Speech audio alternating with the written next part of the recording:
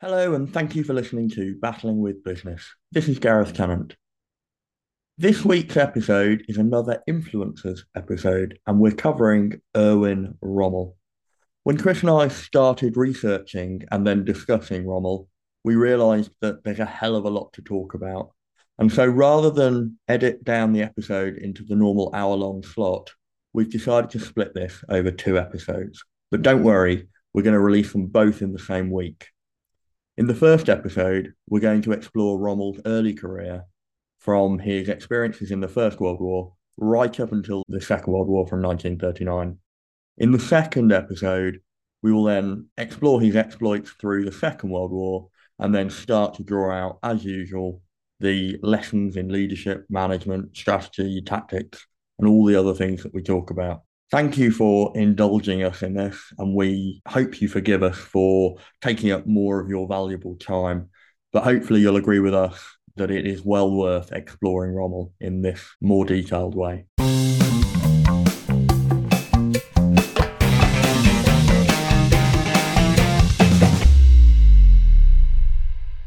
Hello, and welcome to this episode of Battling with Business with me, Gareth.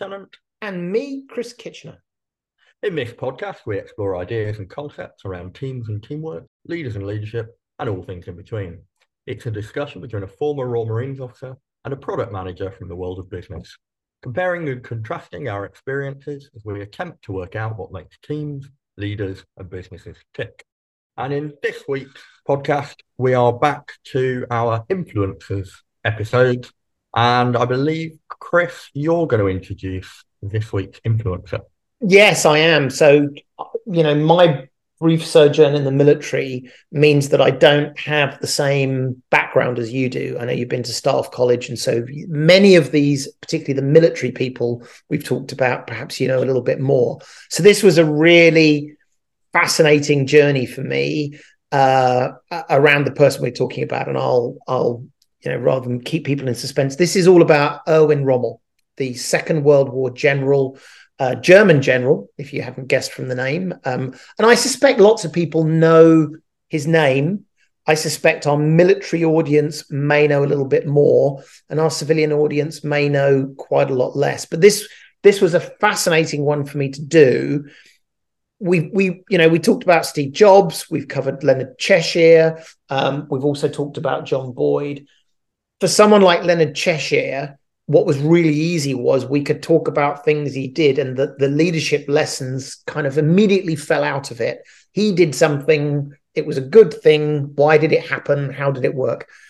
Rommel for me was very, very different because it was a contradiction.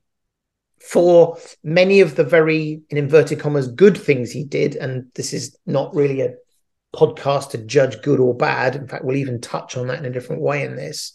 But for everything he did where people said he was very good at this, there was often someone else who said, I thought he was very bad at this. So there's a lot of contentiousness about that. So hopefully this is an interesting one. Spoiler, or not spoiler, maybe this is more of a sort of a heads up. I am not a historian. And so while I've looked at various sources for this, including our friend Wikipedia, if people hear either the incorrect regiment he was with or action he took, or I do a very, very poor job about talking about his time in North Africa, I apologize. There are some excellent podcasts and books about it, but hopefully what I wanted to catch was sort of the essence of the man. So we'll kick off. Actually, I'm going to go back. Gareth, at a high level, what do you know about Rommel? Yeah, so I think you're right to point out that my military, I was going to say my military history there, my military experience has meant that I have an awareness of who he was and what he did as a result of studying military leaders, battles, and all that sort of stuff. So I know, as you say, probably slightly more than your average civilian who doesn't have a specific interest in Second World War history, in that I know the campaigns that he was involved in and roughly what his roles were in those things. And I've looked at Rommel through the lens of evaluating him as an operational commander, not in any great detail. So I've never studied Rommel specifically. And as a result, I've never read any books on Rommel, but I have obviously read lots of books about the Second World War military tactics, especially around his North Africa campaign. So I'm sure we'll get into that, as well as the kind of Normandy stuff as well. So I know that he was an officer in the First World War. So obviously started as a junior officer in the First World War and did very well, made a good account of himself as a tactician. Then in the interwar years was remained in the army and was, I suppose, good enough that he was, I believe, at the infantry school or whatever the German equivalent of the infantry training school was. I'm And nodding, but then only in a way I don't want to give you any more information because I've got lots of. I could talk about this. Sure. And he wrote a few books on tactics that were very well received. And then obviously in the Second World War, he's quite famous for being an armored senior Yep. commander at this point. And people still talk about the operational use of armored capability in a very, very good way. Like lots of lessons we can learn from Rommel. But other than that, I would say the only other thing I know is that there is then this myth, of good German versus horrible Nazis. Mm. And there is clearly the link, albeit I don't know how concrete the link is between Rommel and the plot to kill Hitler. But ultimately that was his demise because Hitler thought it was concrete enough that he would have him killed. And I think he was given the option, wasn't he, of a public trial. Not saying a Or word. Not going to spoil Or it. Not going to okay, spoil so it. I'm stretching myself here, but I think he was given the option of a public trial where he would lose his reputation. He was a sort of national hero at this point, Yeah. or could quietly go into the night and commit suicide and would keep his reputation. And that I think is probably all I know about Rommel. It's frustrating working with Gareth because he says that's all I know. Actually, that's quite good, but we'll layer more on it. So, I don't know any details. I'll be honest. Like if you're the thinking I'm going to get to that many details, you're out of luck. The only two battles I can name are, well, there were two battles of El Alamein and the Battle of Normandy. So other than that, I literally don't know units or battles or anything. So I let's love dig that. into it. To be successful, we have to know units. Well, look, in a second, I'll do this sort of the history thing, and I want to go through the history thing relatively quickly. Otherwise, other people can go read similar articles. I think you've made the point. This is not a history podcast. This is about exploring what he did as a leader. And how and why. Yeah. So things that, big summary, popularly known as der Wüstenfuch. That's terrible, actually. I'm half German. I should be able to pronounce that better. That is German for the desert fox. Are you half German? I am half German. That is right. I did not know this. Well, I can tell you stories of grandparents fighting on opposite sides, but maybe that's a different time. There was this whole question of whether he was a brilliant strategist or a terrible strategist, and you talked about at an operational level with tanks. There's probably a conversation there. Oddly, he was not a member of the Nazi Party, which was slightly surprising to me, given that when he died, he was a field marshal in the German army. So you would think that seems unlikely he wasn't in the Nazi Party, particularly because he was incredibly close to Hitler. And he was one of a small number of people who managed to influence Hitler and get him to do things that perhaps he wouldn't normally have done. Was that not being a member of the Nazi Party a deliberate stand against it, in that he didn't believe in those views, or was it just he wasn't political enough to have ever bothered? I suspect he wasn't political enough to have bothered. Maybe we'll dig into this a bit more. When we do these kinds of things, we always look for deeper Machiavellian meanings. I suspect he was a good soldier in the sense of that's what I am, a soldier, and that's what I want to be. And politics is maybe not interesting to me in the same way. I think there's also a sense of duty in that as a soldier, I was going to say you rise above politics, but I would say actually you sit below politics. and let other people deal with politics, and you are there ready to defend the nation as a good soldier, as you say. So if he, as he went through, the First World War, all of the interwar political turmoil that Germany had, and then into the Second World War, I suspect he managed to get away with not being a member of the I party think so. because he'd already cemented a reputation as a good field commander. I think so. Yeah. So broadly, and I know we tried to sort of step away from this a little bit about good or bad, but he was clearly successful in a lot of what he did. I'm going to tell you stories where people would definitively say he was successful, and we'll talk about North Africa. But I want to remind people he was ultimately unsuccessful in North Africa. Again, we say, wow, this amazing general did these crazy things and then lost.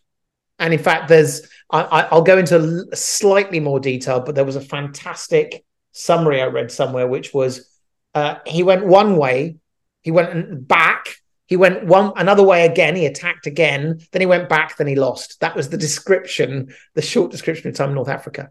So is it fair to say in the initial, when he went the first way, that wasn't necessarily my understanding is, and again, I haven't read into this, but my understanding is that wasn't his brilliance. That was more the British incompetence or lack of willing to do anything. I suspect there was a good mix of both of those things. So tactically, we'll talk about this through his history. Tactically, arguably very, very good, but operationally, we don't know.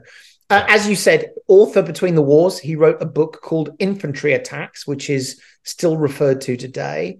He was without doubt very brave. So one thing which I think is indisputable is he was a man who, there is a story, I think it might have been in the First World War in France. They were building a pontoon over a bridge under fire, and he went and helped them. So brave, very clear he was brave. And by the way, as I was reading this and as I was writing this, I wondered, we love a brave soldier. So I wonder whether that helped shape how we think about him. He was loved by his troops, and he was very thoughtful about building his own image. And, you touched on the good German, and we'll come to that later. And again, maybe I'm preempting a little bit. The good German myth, this sort of happened post-war, maybe the late 40s, maybe more early 50s. Well, what a surprise. That was when the German army was being rehabilitated as what became NATO started thinking about the possibility we were going to fight the Russians. And so all of a sudden, you can see how this story of Rommel, it'd be quite good to have a good German we can talk about. He's in there.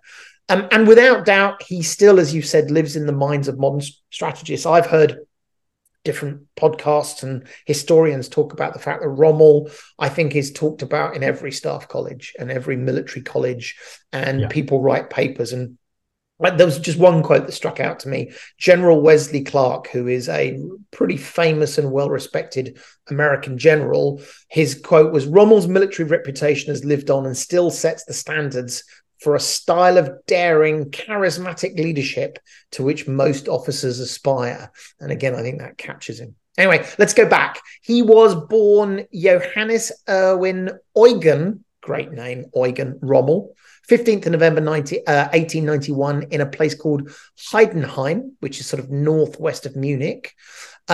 His father was an artillery lieutenant. So something that's kind of interesting in that world was he didn't come from the aristocratic Prussian background. So actually, he wasn't necessarily destined to be that sort of successful officer in a way that von Manstein, Guderian, and many of these others who have that.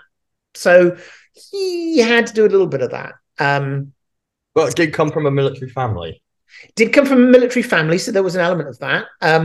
Desmond Young, who wrote a book about Rommel called Rommel the Desert Fox, characterizes the young Rommel, I love this, as lazy, inattentive, and indifferent.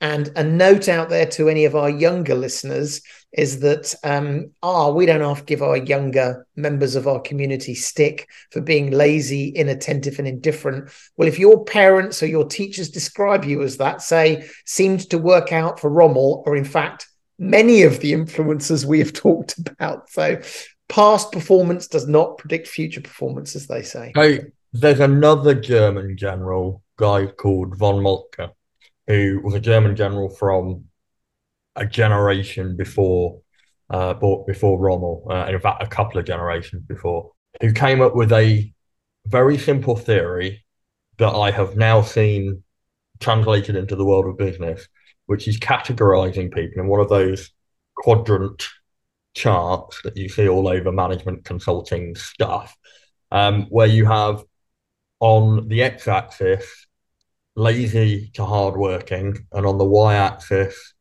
stupid to clever. And von Moltke talked about the fact that stupid, lazy people were people that you wanted to be very didactic with and put them into jobs where they are literally digging latrines. You tell them what to do and you make them do it. The hardworking, stupid people are the people that you then need where you don't have the ability to supervise, but you just need lots of manpower to go and do stuff. So your infantry needs to be made up of hardworking, stupid people. Then you have.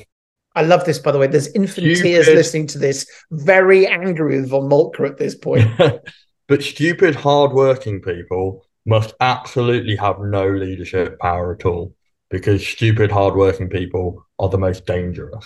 And then he talks about clever, lazy people and clever, hardworking people. And so clever, hardworking people are the people you want in your bureaucracies, in your staff, doing the paperwork, doing the organization, doing the management. And the lazy, clever people are the people that you want to be your field commanders, your strategists, because they're the creative ones, and they're the ones that, if you put them in a staff job, will just languish and not achieve anything. But if you give them command, they'll go and do brilliant. And I was just reminded that, early on, he is identified as, lazy. He's clearly bright. Clearly bright. Would say there is a man who's destined for command. I would imagine there's people who are listening saying, well, that's stupid. I would disagree. And I think there's one extra ingredient in there, which is to take lazy, clever people and find the thing that stops them being lazy. Yes. Because, if you've got people and you say, well, I mean, in this case, the final thing I was going to say was his father said you should join the army instead of engineering. It's less intellectual, more disciplined, go join the army. And I would imagine Rommel joins the army and says, oh, this is kind of different. I like this. I can do interesting things. So I think that's very good. Yeah, I think it's also, it's one of those very, very oversimplified models that. But there's value to be picked at it. And I think it's fair to say in many of our influencers, I mean, particularly Cheshire, he was considered lazy. And so there's something in there to be discussed. All right, well, look, he joined the army and World War I happened not that long after that. I think he joined the army. I can't remember. Actually, I don't know what year he joined the army, but his first action was in Verdun in World War I in 1914, and he was a platoon commander. So this is still relatively junior in his time, and he won his Iron Cross second class. So immediately, this is a man. Now, it's difficult to generalize without being there, but, an Iron Cross was sort of a bravery. He was up there with his men. And this was, I think, an incredibly formative time. And he talks about this and he writes books about this. He found that taking the initiative and not allowing enemy forces to regroup, that is what leads to victory. And again, we've got this dichotomy of what we might imagine and what other people have said. Some authors have argued, well, that's fine, but your enemies in Verdun were less organized, second rate or depleted. And if you'd have gone up against adequately led, trained and supplied opponents, which might happen later in your career, Rommel, maybe the same thing wouldn't have happened. difficult to tell, but so interesting. It's interesting. You talked about taking the initiative. We in the last influencers, we looked at John Boyd and we looked at the power of the OODA loop, and we've promised to do a whole episode on unpacking that further and going into the detail. But for those listeners that didn't listen, please do go back and listen to that episode, because I think it's a very useful one in terms of explaining a lot of the background concepts that we're probably going to gloss over here. But that idea of if you have an opportunity and you see the opportunity, you take the initiative. Yep. That is something that is drilled into every soldier, from the 18-year-old new recruit through to senior commanders on their advanced staff colleges, that you have to create opportunity and then you have to take advantage of it. And that is all about when the army is in disarray, when they're weak, when they're confused, when things aren't going well. That's where you hammer home your advantage. And so to the critics, I would say, yeah, anybody going up, the argument of, well, you won, but if you went up against somebody who was better, you might not have won. Well, yeah, of course, that applies to everybody all the time. But it doesn't take away from the fact that those officers or those commanders and junior NCOs do this just as much at sort of section and platoon level. Those people that see opportunity and take it, what they enable is further fracturing of the enemy, creating more opportunity. And the real risk is that if you don't get the balance right, you overextend your own lines, and then the counterattacks mean that they have the initiative and they can break. And so there is definitely a tactical game to play, but this comes back to the idea of mission command, Auswahltaktik, which was something that the Germans were starting to talk about in the First World War. From their lessons from previously the Prussian army, there was a lot of discussion around this, but very few people actually doing it. We need to take a quick break now, but we will be right back in a moment.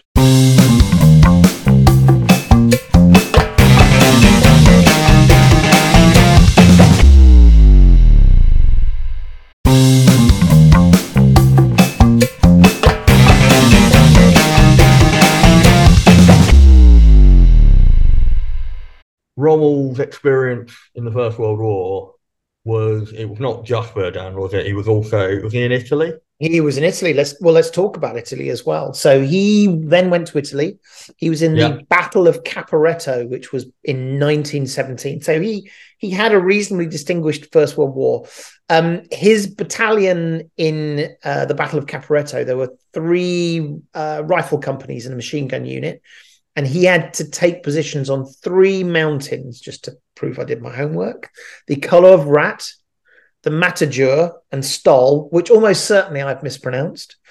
And in 2.5 days, in October, Rommel and his 151 men captured 81 guns, 9,000 men, including 150 officers, at a loss of 6 dead and 30 wounded. How many men did Rommel have? He had 150 men. Oh, wow. That's quite amazing. You can start to imagine now. And by the way, going back to your point about tactics, I agree with you about the change. About the idea that people who take the initiative are going to be more successful. This was a classic story. And he, in this particular case, capturing the 9,000 men, he took advantage of the terrain, he outflanked the Italian forces, and he attacked from unexpected directions or even behind their lines, and even taking the initiative to attack when he had orders to the contrary. This is a little bit of a Rommelism. He picked the orders he chose to do. So what I like about this is, yes, the initiative. You can see there's a reason why Rommel actually started to build this myth, maybe is the wrong word, but he built this reputation. But I still love the fact that people are still arguing about whether he merited that. And I think, clearly he did these things. Yeah.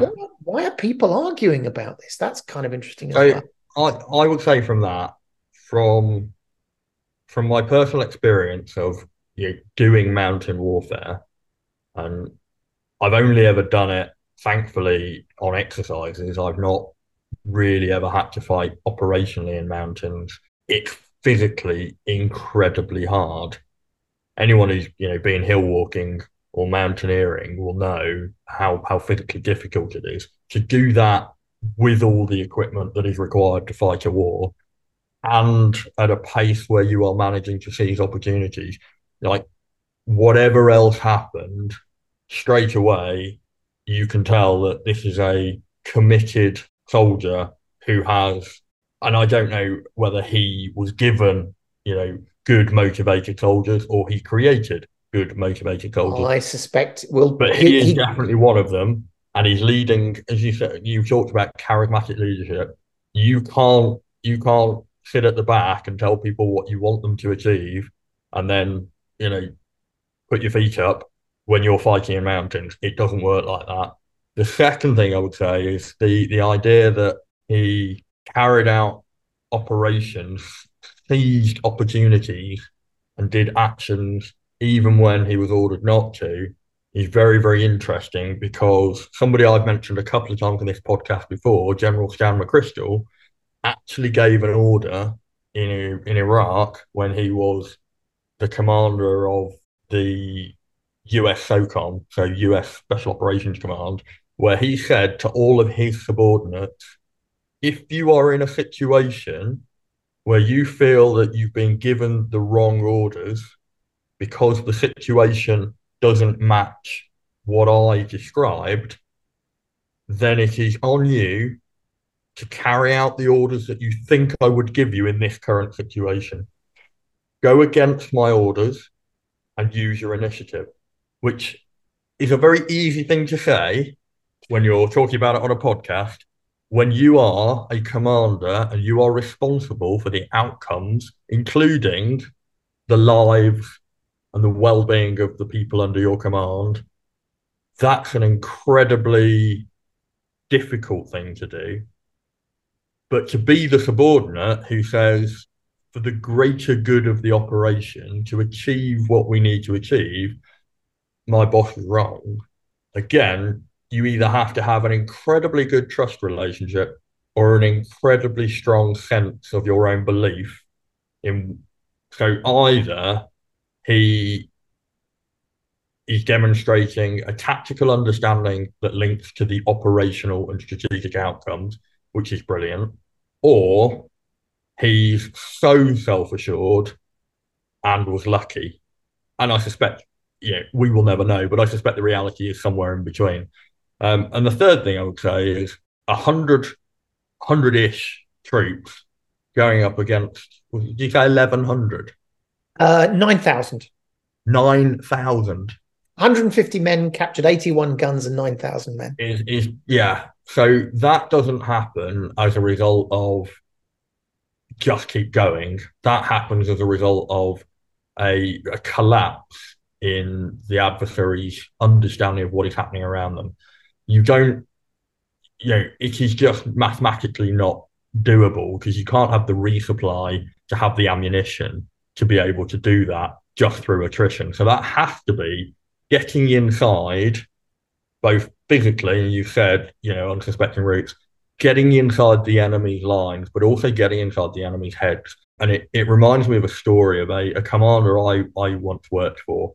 When he was a junior officer in the initial invasion of Iraq in 2003, they were flying in to the Al-Thor Peninsula, southern Iraq, and they were supposed to land on what was a troop or company position. And he was a troop commander, so about 30 odd men in a couple of helicopters. So already breaking those 3-to-1 assault to defense ratios. But the idea being that we had overwhelming, fire support from the shipping and fire support from aircraft that would kind of give them parity, and ended up landing by accident on a bad intelligence, on a enemy battalion, armored battalion position. And very, very quickly, he and his troop sergeant realized that they were vastly outnumbered. And so they decided they were going to spread the force out and pretend they were a much, much larger force and hope that the deception worked. And it did. And the entire battalion surrendered. And then he was faced with a massive problem of, if they find out during the process of taking the surrender, we're in trouble. And so they had to get through it. He won a military cross for that action. But what an interesting echo. Do it once, and you might argue, well, he got lucky. So the example I gave you was in October of 1917. Then in November, he was the advance guard of the capture of, and I'll apologize again, I'll get these names wrong, Longeron, which could be Longaroni, but I don't know. Rommel again decided to attack with a much smaller force. And I didn't know you were going to tell that story. Convinced they were surrounded by an entire German division, the 1st Italian Infantry Division of 10,000 men surrendered to Rommel. For this and his earlier actions, he received the Order of Pour le Mérite, or Mérite. Oh, I nearly got that very badly wrong. But really good example. Tactically, he was doing the right things. 19,000 men captured. You can imagine that sets him up as a German officer of merit. So now let's fast forward. He's now in the 30s.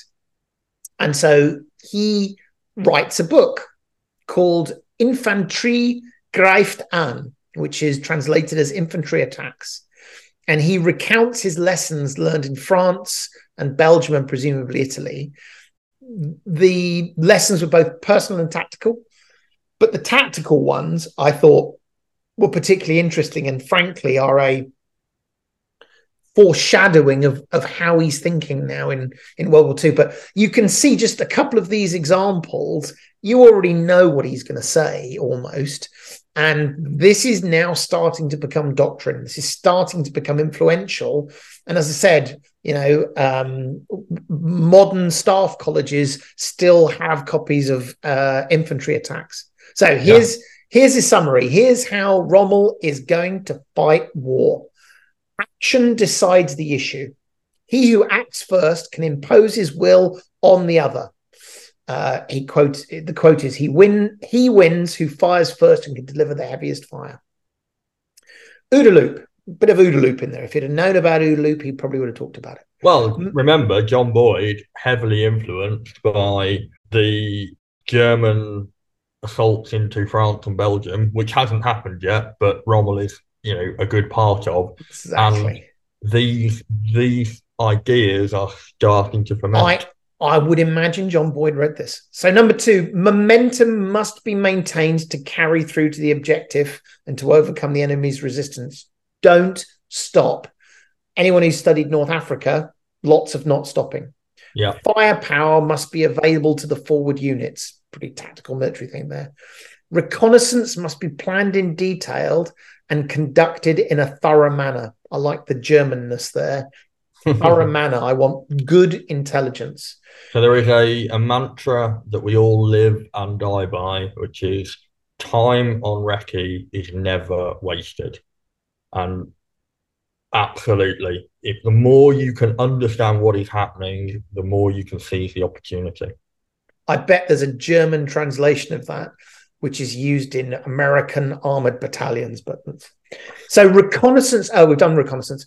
Infantry artillery liaison must be maintained at all times. So he's starting to understand the relationship between artillery and infantry. And for anyone who doubts that wisdom, please see the current activity in Ukraine. It is all about infantry artillery liaison. And then you go back into the 70s and 80s, how the Russians would fight, how we would stop them, infantry artillery.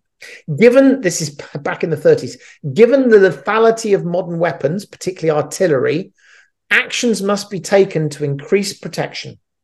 Prepared positions, dispersed command posts, and covered and concealed routes. Again, I suspect there may be some people in Ukraine reading infantry attacks over a torchlight tonight. So they are literally the coming out of Ukraine at the moment are lots and lots of statements about needing to dig, needing to disperse, and needing to move. We are relearning by watching what's happening in Eastern Europe at the moment. Some pretty old lessons around don't get found, and if you get found, move quickly. I wonder if we should translate infantry attacks into Ukrainian. I'm sure it's already in Ukrainian. Main forces may bypass points of local resistance. Now, I don't know how much military doctrine that is today, but if you look at the way the Germans prosecuted the war in Germany, particularly in the East, main forces bypass points of local resistance. We're just going to go past towns and cities. We're not going to fight in those. We're going to go around them. So this is fundamental to the maneuverist approach, which is the idea of you pitch your strength against the enemy's weakness. You don't hit their strength head on. And I think it's interesting because we've talked about Rommel's sort of, I guess, military education of the First World War. He was involved in very maneuverist, dismounted light infantry tactics. He was fighting in mountains. He was fighting in the early forest wars in France and Belgium. He didn't do what most people did, which was sit in trenches. He didn't really do any of the trench warfare. And so all of his lessons about maneuver can be scaled up when you start to think about armor in a way that most people's fighting experiences of the First World War can't. And I suspect if you scale up French junior commanders who were fighting in trenches and you scale up Rommel's junior command who's fighting in mountains and forests, what you end up with is the Maginot Line and let's go round it. And also when the people who are influencing are the people who have written infantry attacks versus a French group who presume more. You'll like these. Deceiving the enemy helps to ensure the success of the attack. We had a whole episode. That's a big thing. And then the final one he said, and I left this one to the end because I think he would have winked at this point. Concerning command, the will and personal example of the leader are required to command and control his forces. It's the guy in the front, it's the guy at the top. He's going to win the battle. Yeah. And I know this is almost quite a really nice place to break because of everything you might say about Rommel as a tactical on the ground commander leading a, let's say for simplicity, a relatively small group of people to achieve a goal.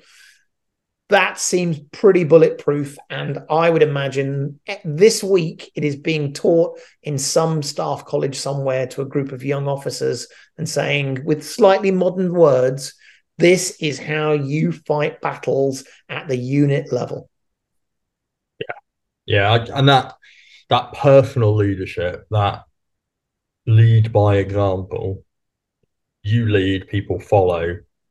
We've talked about that a lot on this podcast, and we've talked about how you scale this up. And of course, once you become an operational commander in a brigade headquarters or a divisional headquarters, or in the world of business, once you become a manager and leader of an organization that's on multiple sites, that isn't just a small team operating out of one office, you can't personally lead by example all the time, but you can set the example for those that will.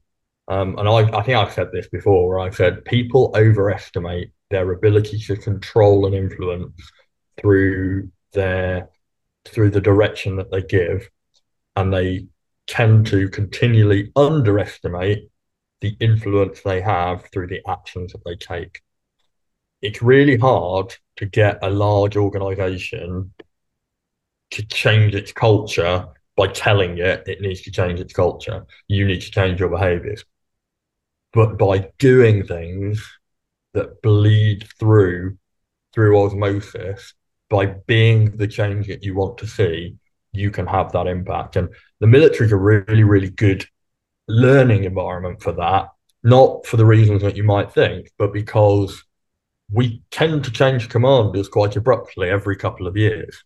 And so you get to see the difference in personalities and how that within only a few weeks to change the feel of an entire division or an entire brigade just by having the personality change at the top. And within a couple of weeks, it feels like a different organization. Right, well, that's it for now. Thank you for listening to the first of 2 episodes on Erwin Rommel. Please join us again for episode 2 of The Influencers Erwin Rommel, where we'll be discussing his exploits through the Second World War and then drawing out our usual lessons. But that's it for now. Thanks very much. We'll see you next time. Bye bye.